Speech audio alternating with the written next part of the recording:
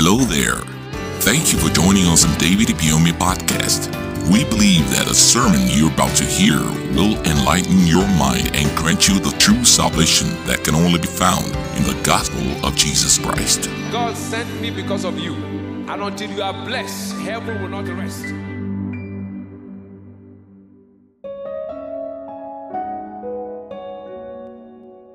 Holy Spirit and the Word, part 1.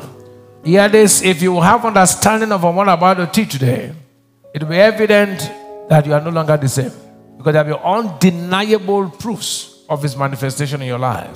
And Paul was speaking in Ephesians chapter 1, hear what he said in 17 and 18. He said that the God of our Lord Jesus Christ, the Father of glory, may give unto you the spirit of wisdom and revelation in the knowledge of Him. Listen carefully. He said he was not praying for Him to give you money. He said he prayed that He should give you revelation, because if you have knowledge, everything you're looking for is inside it. Paul did not pray, I pray that you have money. He said, I pray that He will reveal His word to you. Because when God's word is revealed, everything you're looking for is inside it. Paul did not pray, I pray that you will get healed.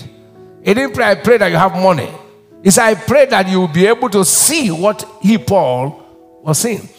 That you may know what the hope of His calling and what the riches of His glory in the inheritance of says. So he said, look, I pray that if your eyes open to what God has for you, you don't need all this jumping from one place to another.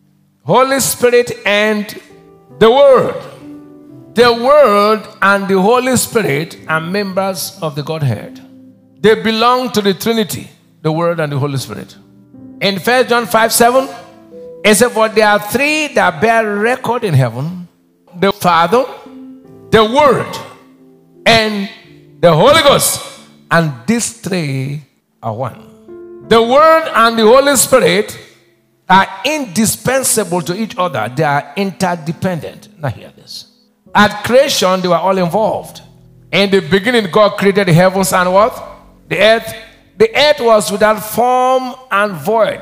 The Spirit moved. Is that true? Look at the Holy Spirit. And God said the Word.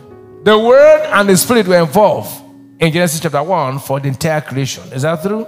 There are two unbeatable forces, the Word and the Spirit. Both at work can cause any change in your life. They guarantee undeniable results. But hear this. Who is the Word? The Word is not a literal speech sound, like as I'm talking. That's not the Word. The Word is God. The Word is not what I'm speaking. It's not the sound you make. Because if I say the Word, someone may say, well, the Word is just for you to speak. The Word is God. Now, John 1:1. Look at this scripture. In the beginning was the Word. And the Word was with God. And the Word was God. So the Word is God. Before Jesus came to the earth, He was the Word. But the Word had to come on earth to deliver man. So what happened is this. To come on earth, the Word has to take a human form. So the Word had to be planted in the womb of a woman called Mary. And then the Word became human, called Jesus. John 1:14. And the Word was made flesh. Who is the flesh? Jesus. And dwelt amongst us, and we beheld His glory of the Father, for God of the Father, for God of the truth.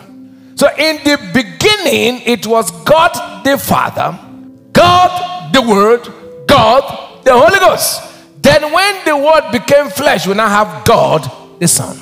When Jesus was physically on the earth, it was Him, the Word, walking with the Holy Spirit.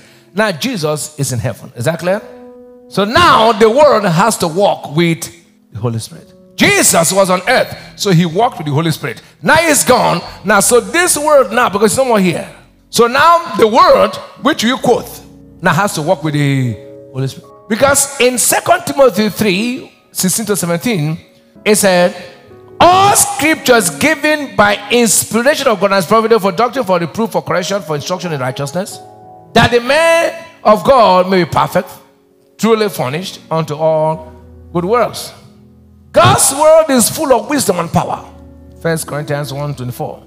Now, we know who the Word is now, so then who is the Holy Spirit? Because if you don't know the person, you'll be confusing the two. We now know who the Word is, Jesus. Then who is the Holy Spirit? The Holy Spirit is not a thing. It's not wind, dove, or fire. He is a person. He's a divine person with feelings. He has emotions. He speaks. He hears. He thinks. He laughs. He can be grieved. Ephesians 4 verse 30. The Holy Ghost teaches. John 14 verse 26. He guides. John 13 verse 16 verse 13. The Holy Spirit is omnipotent, omniscient, and omnipresent.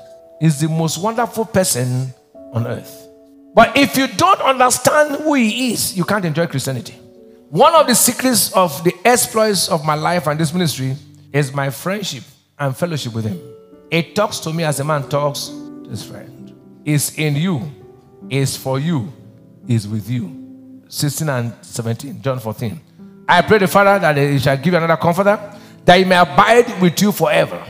Even the Spirit of truth whom the world cannot receive, because it seeth him not, that knoweth him, but you know him, for he dwelleth what? With you, and shall be in you. Without the Holy Spirit, it will be church without effect. It will be religion without life. It will be activities without results. There will be no reflection of Christianity without him. That's why you need to know him and the word.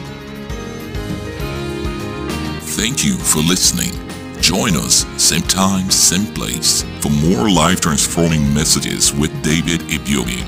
Remember to subscribe to our podcast so you never miss an episode. You can also follow the link in the description box to purchase full audio messages and ebooks. God bless you. Until you are blessed, heaven will not rest.